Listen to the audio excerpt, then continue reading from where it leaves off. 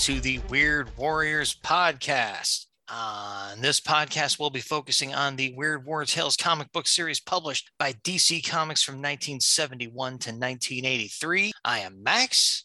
Yes, he is. And I am Rich. Right on. And on this episode, we're going to be going on a special mission, a redeployment, as it were, taking a look at Weird War Tales number 2. But from what year, Rich? 1997. That's right. So, without any further ado, we're going to have Rich get to the retroactive history section of the podcast. Yes. We all use countless phrases over the course of the day that we don't know the origins of. We don't even think about it. While creating the Facebook teaser for issue 22, that's easy for me to say, I used the term basket case, which was literally what Lieutenant Kogan ended up being when he pushed his luck too far with the enchanted talisman he wore.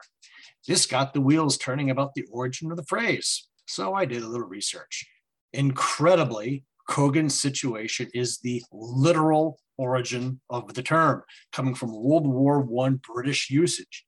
It indicated a soldier that had lost both arms and legs that needed to be carried around in a basket. Wow. Okay, then. Never going to forget that. And neither are any of you. Intel report brought to you by Zap Action Disney Models by MPC. No, not really. For Max. And in honor of one of these stories enclosed herein, Jonah Hex, Riders of the Worm and Such, a DC Vertigo 5-issue miniseries from 1995, written by Joe Lansdale, penciled by Tim Truman, and inked by Sam Glanzman. Join the hideously scarred Confederate veteran as he encounters a ranch full of singing cowboys and an ancient race of man-eating grubs from beneath the earth. Check the album for a page from Sam's house. The three of them also worked on 1994's Two Gun Mojo and 1999's Shadows West. All are phenomenal reads that got me initially into the character. I swear a Jonah Hex special mission will happen at some point. Title details, as put out last time. This title belongs to the DC Vertigo imprint from 1997, and so there's adult language and graphic scenes, especially in the last story here. This is issue number 2 of a 4-issue run, plus 2 one-shots bringing up the rear at some point. Right on. Well, before we dive fully into what's in store for us here on this special mission, we'll take a short podcast promo break, and when we get back, it's on for real. It's so good to be on a break from my hectic work schedule. To be free of, well, okay, I like to help my clients, but it's so nice to just get out of the office and stretch my legs and go for a walk around the city. What a beautiful day. It's lovely. Oh, excuse me, mate. Have you got any DC events? Have you got any Invasion? Have you got any Genesis? I'm very sorry. Wait, Paul? Oh. Paul, is that you? Oh, Dr. Herf and thing. Oh, hello. My gosh! Paul, what has happened to you? Why are you in this gutter here? I may have had a bit of a relapse and got back on the DC events a bit too hard. Multiple expletives in whatever European country I come from. Good Lord, this means one thing. We have to get you back in the office for more DC OCD. Oh, excellent. Yes, DC OCD is back, looking at every single DC event from where we dropped off last time. I don't know where that was, but we're continuing, moving on into the recent years of DC events. So look for it on the Waiting for Doom feed, wherever you see good podcasts and ours. Just when I thought I was out, he drags me back in. Hoo-ha!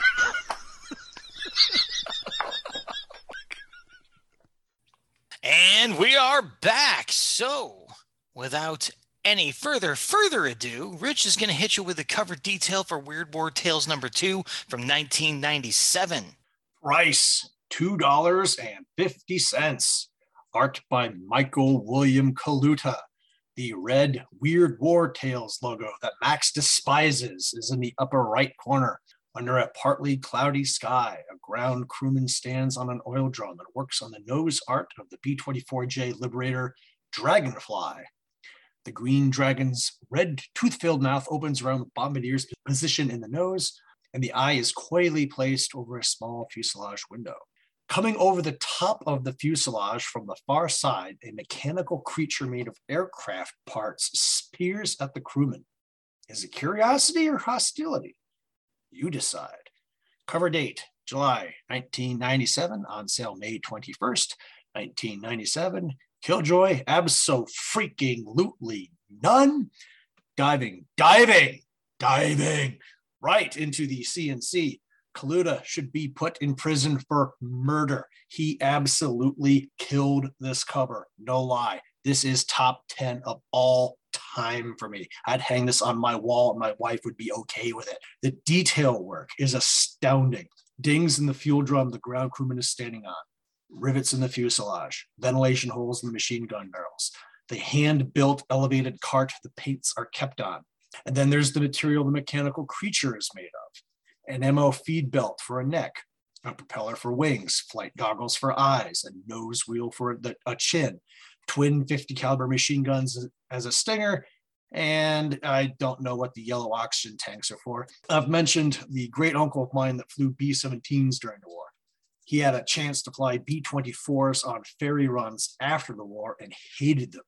They were flying dump trucks in comparison. A joke at the time was the B-24 was the crate the B-17 came in. But that slab-sided fuselage lent itself to some outstanding nose art. I truly lament that there is no corresponding story inside. Based on the cover alone, issue 2 is picking up right where issue 1 left off. Yeah, Kaluta is an artist, and this cover makes it easy to see why.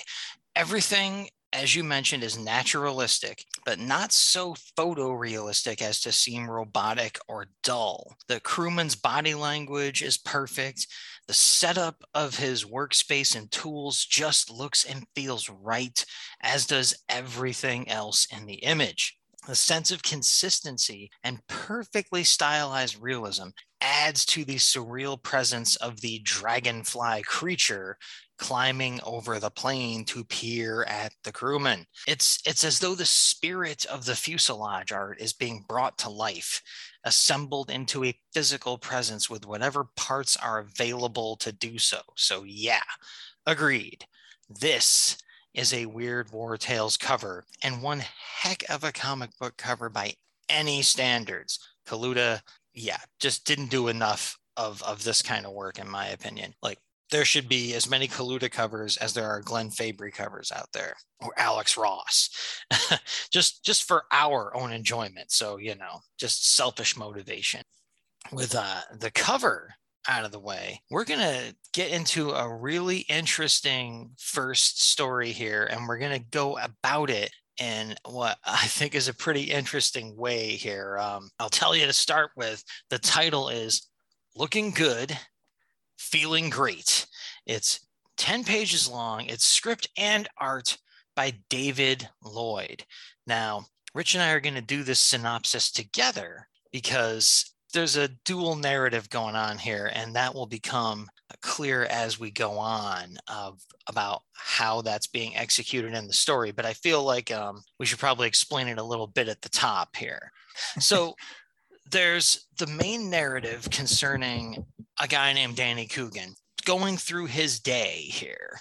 There's also the narrative of a TV that's been left on where there's an exercise show going on. Like, think an 80s aerobics type show going on with a really peppy hostess leading the exercises. So of course, Rich is going to be your hostess, and I'm going to be your disaffected killing machine bad guy in the story here. So a little bit of a spoiler there, but hey, I couldn't resist. So the synopsis for Looking Good, Feeling Great goes a little something like this.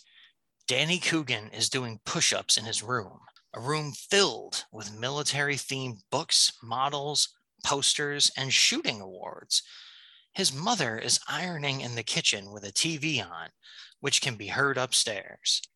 It's a lovely sunny day here on Ocean Beach. But remember, it's not where you are, but how you feel that's important. Lose it with Lori, and you too can feel on top of the world, because that's where you deserve to be. As he leaves, carrying 2 bags, Danny's mother asks if he's going to stay for lunch. He remarks simply that he has a job to do. The most important part of any exercise regimen is to warm up first. Get those muscles ready for work with an easy exercise like this. Be kind to yourself before you have to get tough.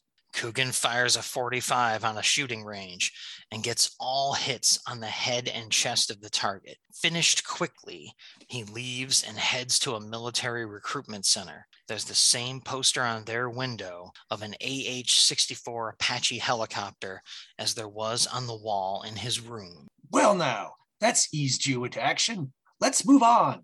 Okay, feet together, head up straight, stretch your arms as far as they'll go.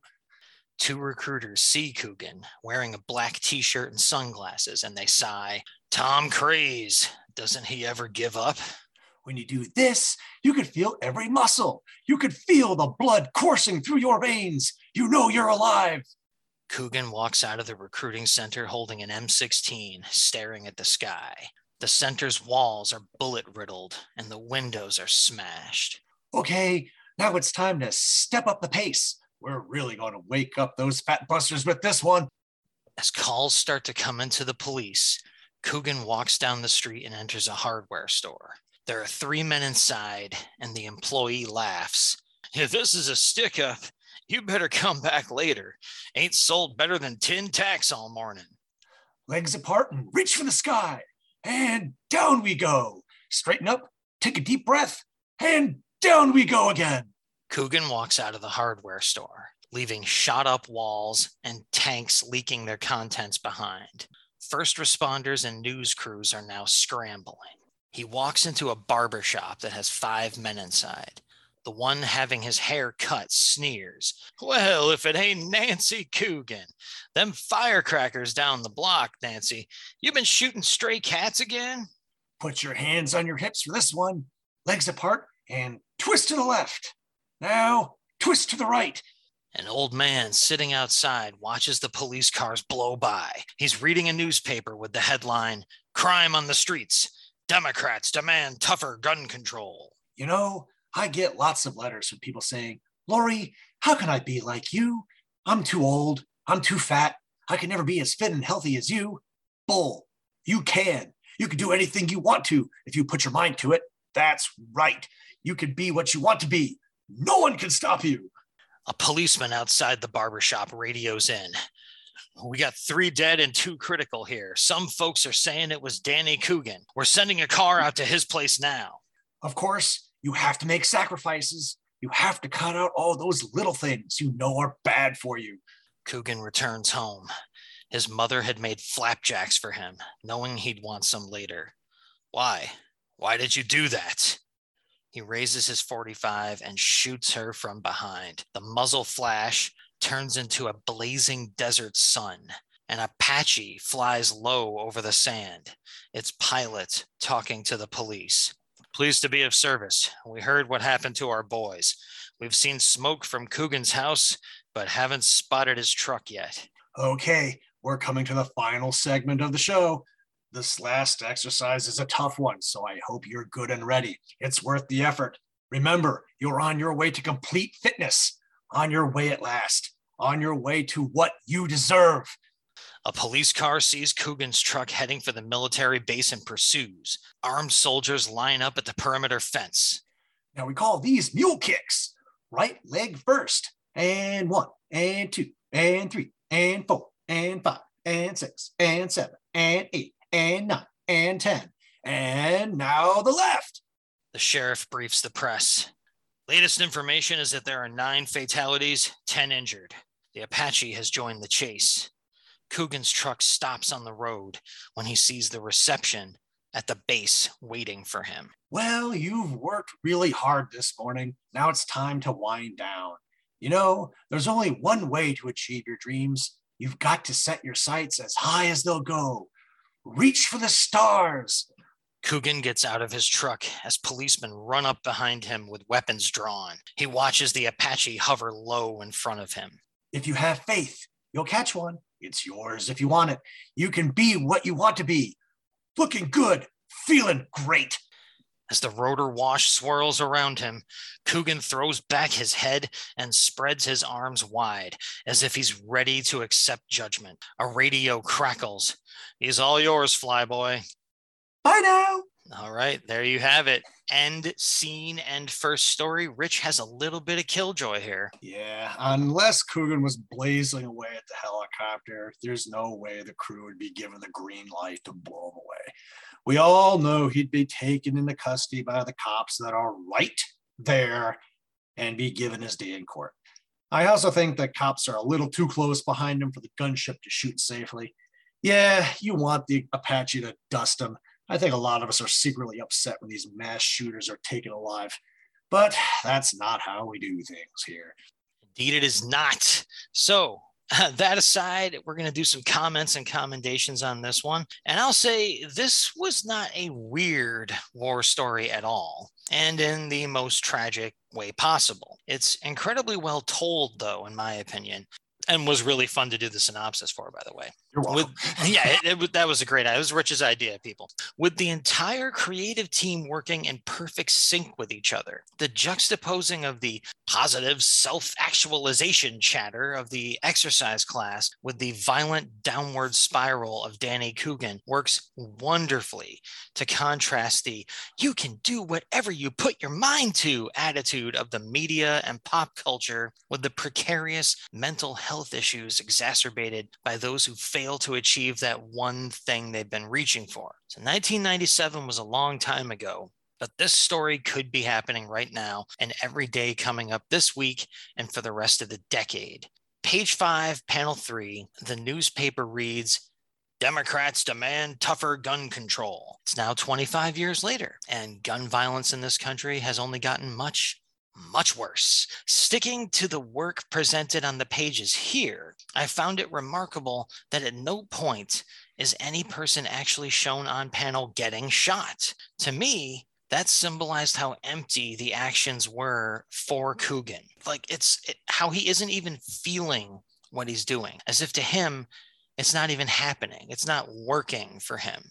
The problem he has isn't going away. I also like the contrast not just between the exercise class's narration and Coogan's actions, but the stark difference in color palette and body language and facial expressions of the aerobicizers and the grim, sarcastic, mocking, and panicked figures in the darkly shaded tones of Coogan's world. I found this to be a powerful story, if not weird at all, and again, in the worst way possible. Yeah, it took me a while to figure out how I wanted to portray the story and not make it confusing. I personally think this worked like a dream. Unfortunately, as you said, this is as timely a story as any we've covered throughout the course of the show. When I was in school, we only had fire drills. Now we have active shooter drills as well. The only news story in my life that infuriated me as much as 9/11 was the massacre at the elementary school at Sandy Hook. And it's gotten to the point where you start wondering when the next mass casualty event is going to happen. Sandy Hook happened when I was on my domestic deployment. My base was relatively nearby, and we had to call our alpha roster or alert roster to make sure no one in the unit was affected. Can't believe that's approaching 10 years. Hell ain't half hot enough for that guy.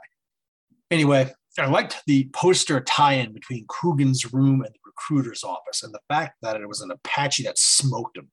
My favorite panels are page 2, panel 3. The horizontal lines surrounding the 45 Coogan is firing helps portray the action. And the aforementioned panels 3 through 6 of the muzzle flash / desert sun fade in on page 6. Lloyd's art also reminds me of the stylings of Klaus Janson in several spots.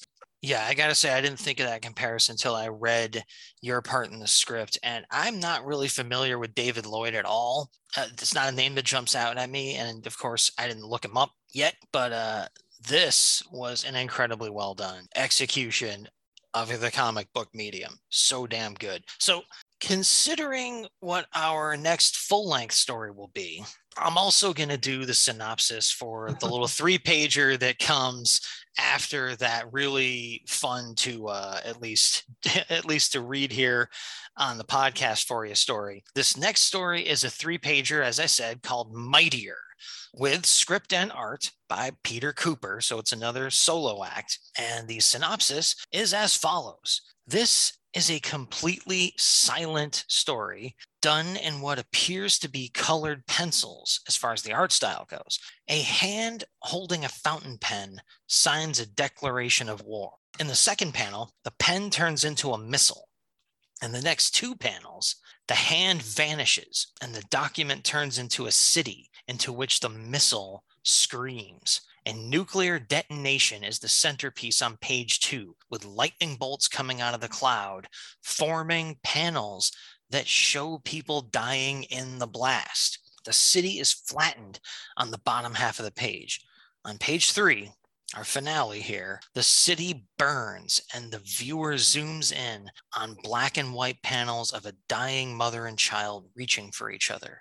Blood trickles from the child's head onto another colored panel, forming the ink of the president's fountain pen as he signs a declaration of war and hands it to his staff. So if you were following that, you can tell there was no killjoy necessary. So I'm going to let Rich kick off the CNC. The layouts of this story are truly eye-catching. The top 4 panels on page 1 form the path of the plunging missile into the city on panel 5. And the blood on the black and white panels on page 3 reminds me of the little girl in the red dress in Schindler's List. That was from 1993. The more I looked at the details, the more I liked it. This was solid. Heck yeah.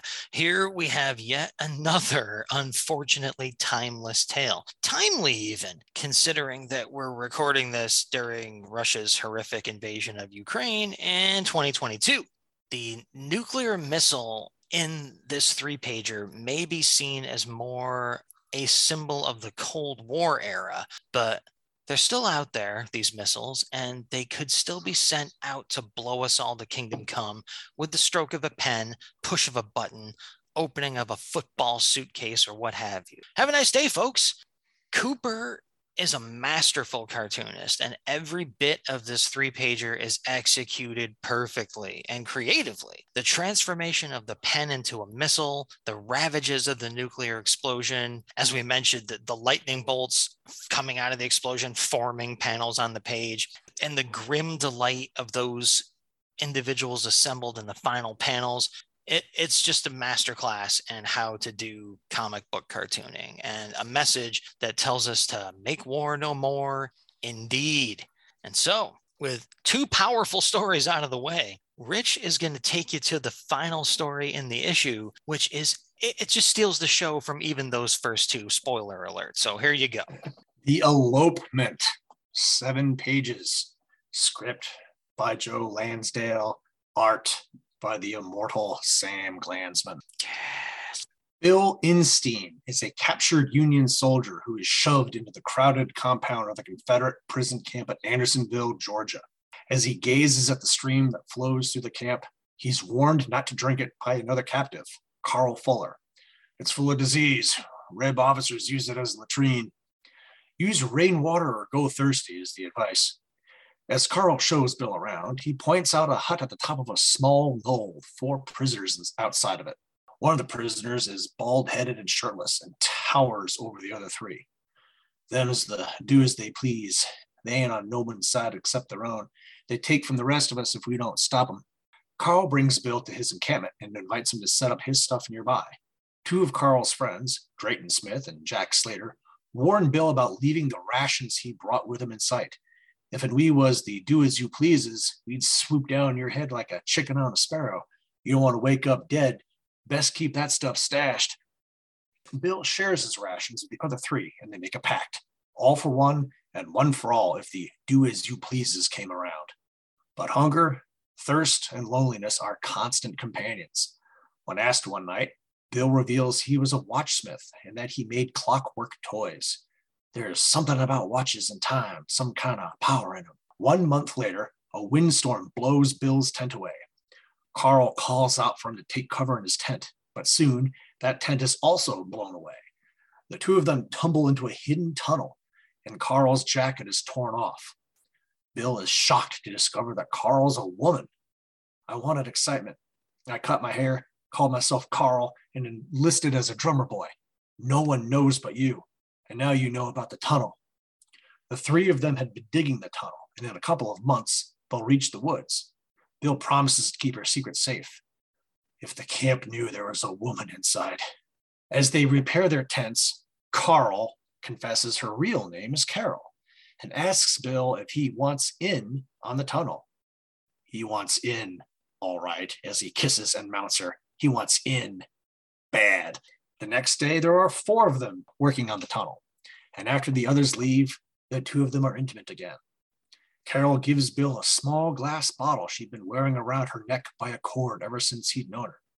She'd wished upon a star months ago and had wished her soul into the bottle. It made her feel free of the camp, and as a gesture of love, she gives her soul to him. After they escape, they'll get back north and marry, open a Clockworth shop, and have lots of babies. That afternoon, as they cook a rat over the fire for dinner, Bill pulls out his ration bag that still has some food in it. Carol tries to warn him, but the do-as-we-pleases see it. They come over to steal the rations and mercilessly tear through the 4. Bill is stunned by a club to the head as Drayton and Jack die under the pummeling they receive. Carol has no chance against the large, bald-headed prisoner who rams a knife into her chest. Sure was a nice dream, Carol whispers as she dies. The renegades leave with the rations and the rat. Bill buries the 3 of them that night and vows revenge.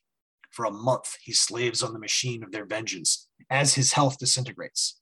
Finally, it was time. He digs up Carol's rotted body on a dark, rainy night and places her skull and bones on a large clockwork mechanism, which he then protects with a wooden barrel. Placing the bottle containing her soul around her neck, he welcomes her back. He's coughing and his uniform is in tatters. Everything's going to be fine. I give you back your soul. I'm too weak to help. You're on your own. Go, my love. Under a full moon, Carol walks across the camp, carrying a pitchfork and an improvised staff covered with sharp blades. Inside the hut, something makes Baldy stir in his bed. Too late. Carol slams the staff across the row of beds, killing 2 of his cohorts.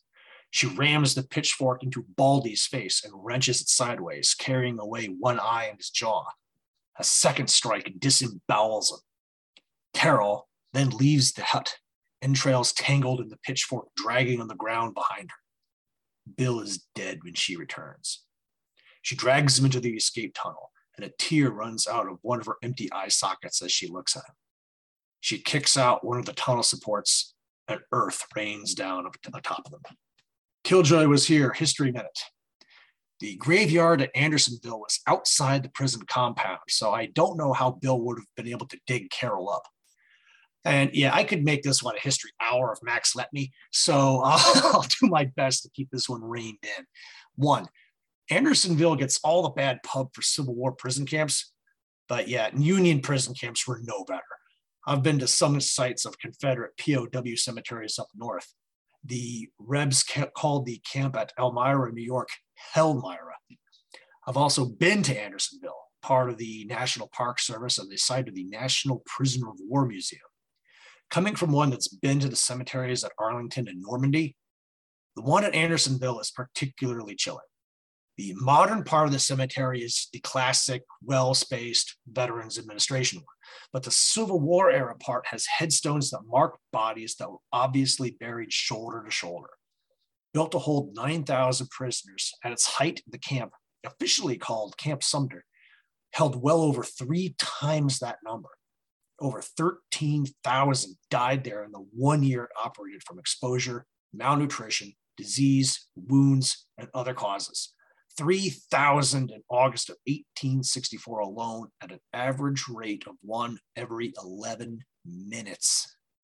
Camp Commander Henry Wirtz was the only Confederate official to be tried, convicted, and executed for war crimes after the war. 2. The Andersonville Raiders were a group of Union prisoners that preyed on their fellow prisoners. Membership was thought to range between 50 and 500. Kind of a wide arc. The better fed and well-equipped men would steal whatever they wanted from their malnourished and ill brethren, often resulting in death for those victims. A prisoner police force called the Regulators tried, with limited success, to keep them in check. On June 29, 1864, a victim of the Raiders made a complaint to the Confederate Guards.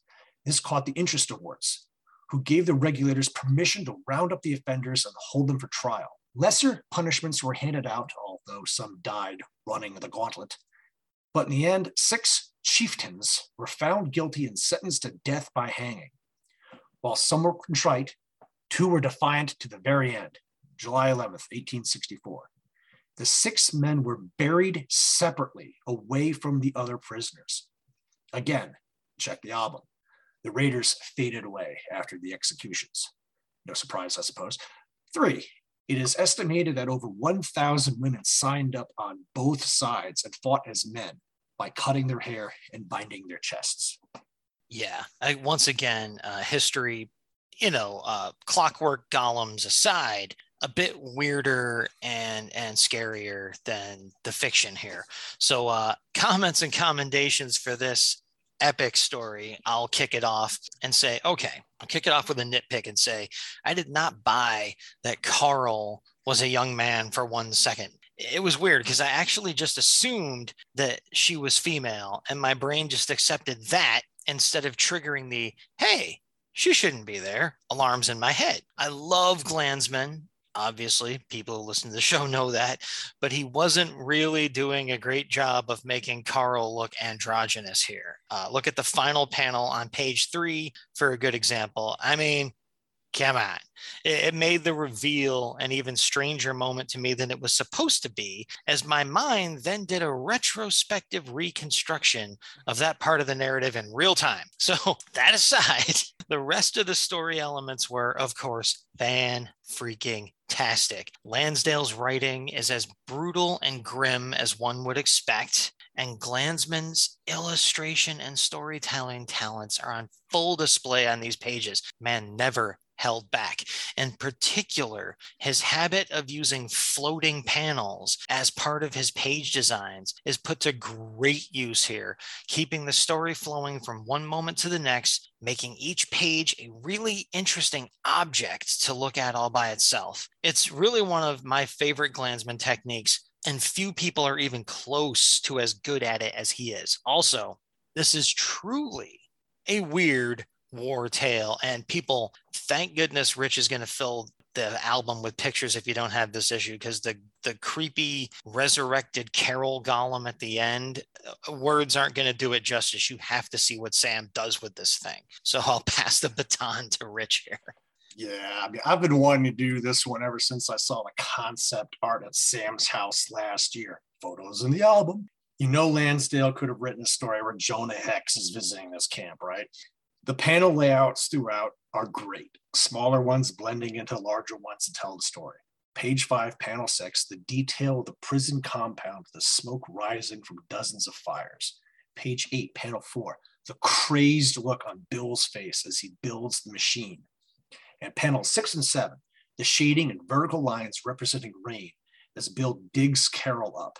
3 thumbs up. Sam was a master.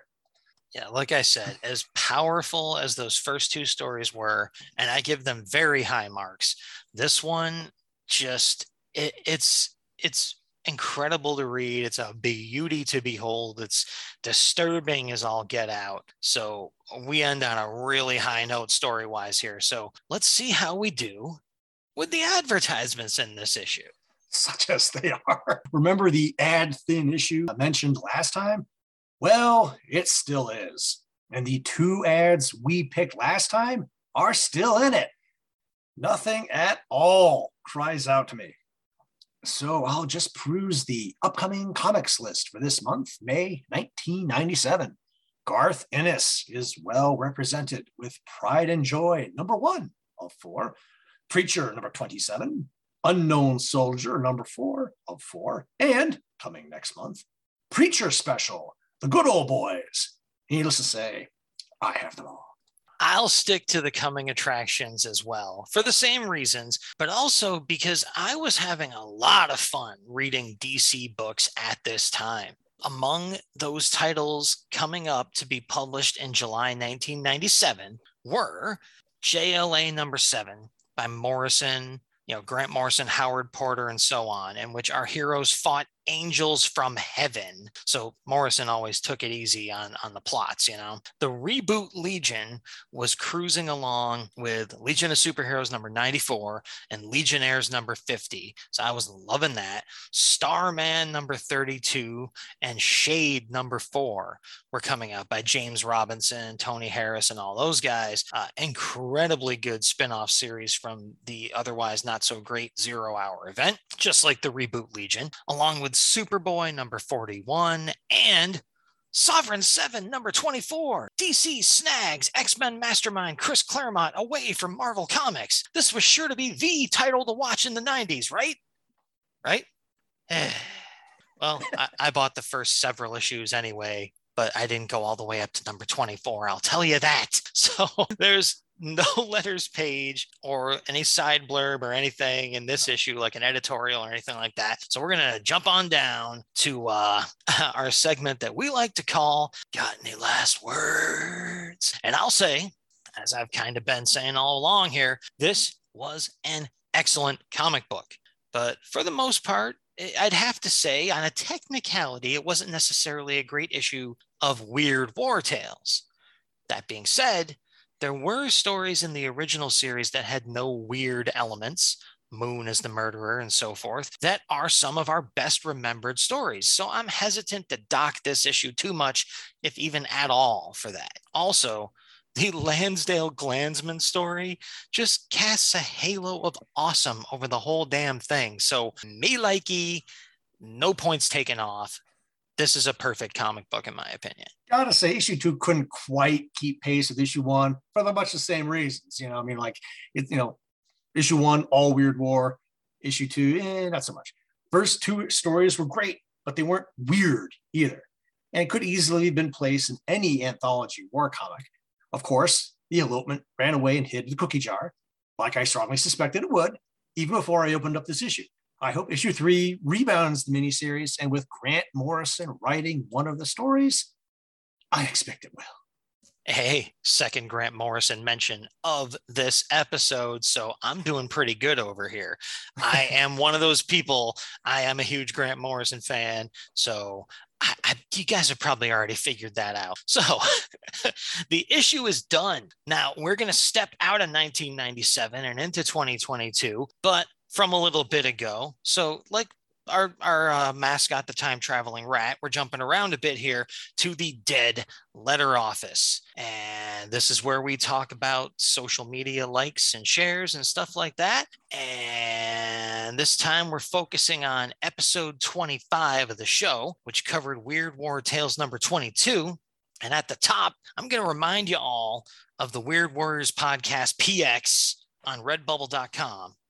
That's redbubble.com. Search for Weird Warriors podcast, and you'll find our awesome logo created by Bill Walko of the Hero Business. And you can put that logo on anything you damn well please. And then you can enjoy it, and you can feel superior to others who have not done so, which would be everybody so far on this planet but Rich and I.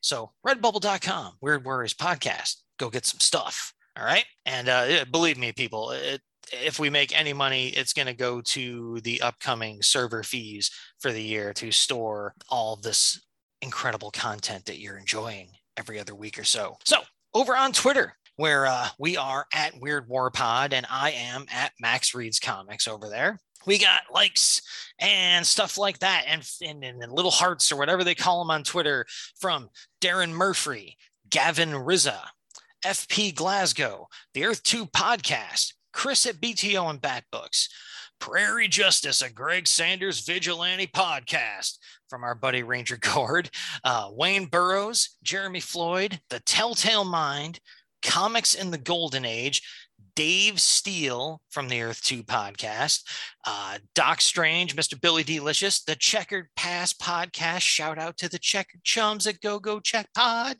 Generation Hicks, Mr. Paul Hicks of the Waiting for Doom podcast, and Dial F for Flanger, which Rich might be familiar with, having been on. Just a little bit. Yeah, exactly. There we go. We're invading people. We're infecting other podcasts as we speak, progressively so. Jeffrey Brown also stopped by to say hey. And over on Facebook, home of the Weird Warriors podcast Facebook page and Rich's awesome episode albums that he builds for you guys, among other things, we got visits from Dan Brown, Kurt Matilla, Ranger Gord, Herschel Mimis, David Steele, Lee Sullivan, Tim DeForest, Luke Ed, Billy D, Billy Dunleavy himself, Brendan Schlitt. We got a visit from me. We got Bill Mooney, good buddy of ours, and Daniel Rapoli. Now, over on the Gmail address, weirdwarriorspodcast@gmail.com. We got emails from Mike Stewart of the Save for Half podcast, who weighed in on the subject of how we should cover the APO Weird War Tales letters pages. And he let us know that he and the Save for Half gang will be playing our promo on episode 40 of their show, which at the time of this recording, I had just listened to. It's a great show anyway, made even better by the presence of our new promo. I mean, what wouldn't be? Jason Zeller and Billy D also wrote in to tell us what they thought of Weird War Tales number 2. It was very much appreciated. And if you want to hear back from us in a more detailed fashion, write in, because I respond to every one of these emails. And one of these days, I'm going to figure out how to get Rich to do it too. So we'll keep you updated on that process, people. So Rich is going to tell you about some Apple Podcast / iTunes reviews here. We got another 5-star review, people. That makes 2 reviews entirely. About 73. Bronze Age DC anthology goodness.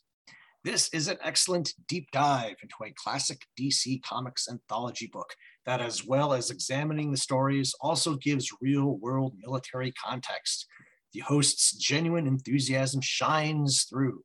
Strong recommend for fans of Bronze Age comics and for fans of the old war comics. Thank you. Thank you very much. Yeah, I say thank you too. And because that is spelled David with a DAVAD 73, I suspect this is our buddy David Steele of the Earth 2 podcast. So tip of the cap to those guys over and over across the pond there, giving us some 5-star love. And I got to remember to do that for them too, because the Earth 2 podcast is a huge favorite of mine.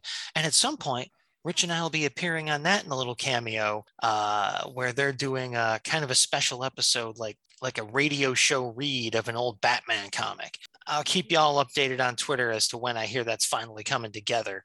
COVID kind of interrupted the group recording over there. So with all that out of the way, we're going to have Rich come in and hit you with the teaser for the next episode.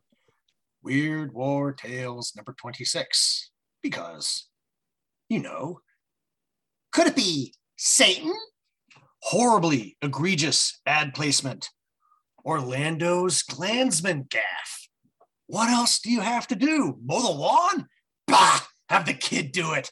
Yeah, indeed. I can't wait. I can't wait for that, man. Like this, a Klansman gaffe. I have to find out what it is.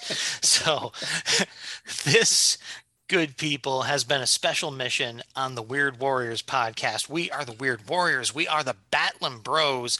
I am Max. He is Rich. We are once again the Weird Warriors, and we promise to make war no more.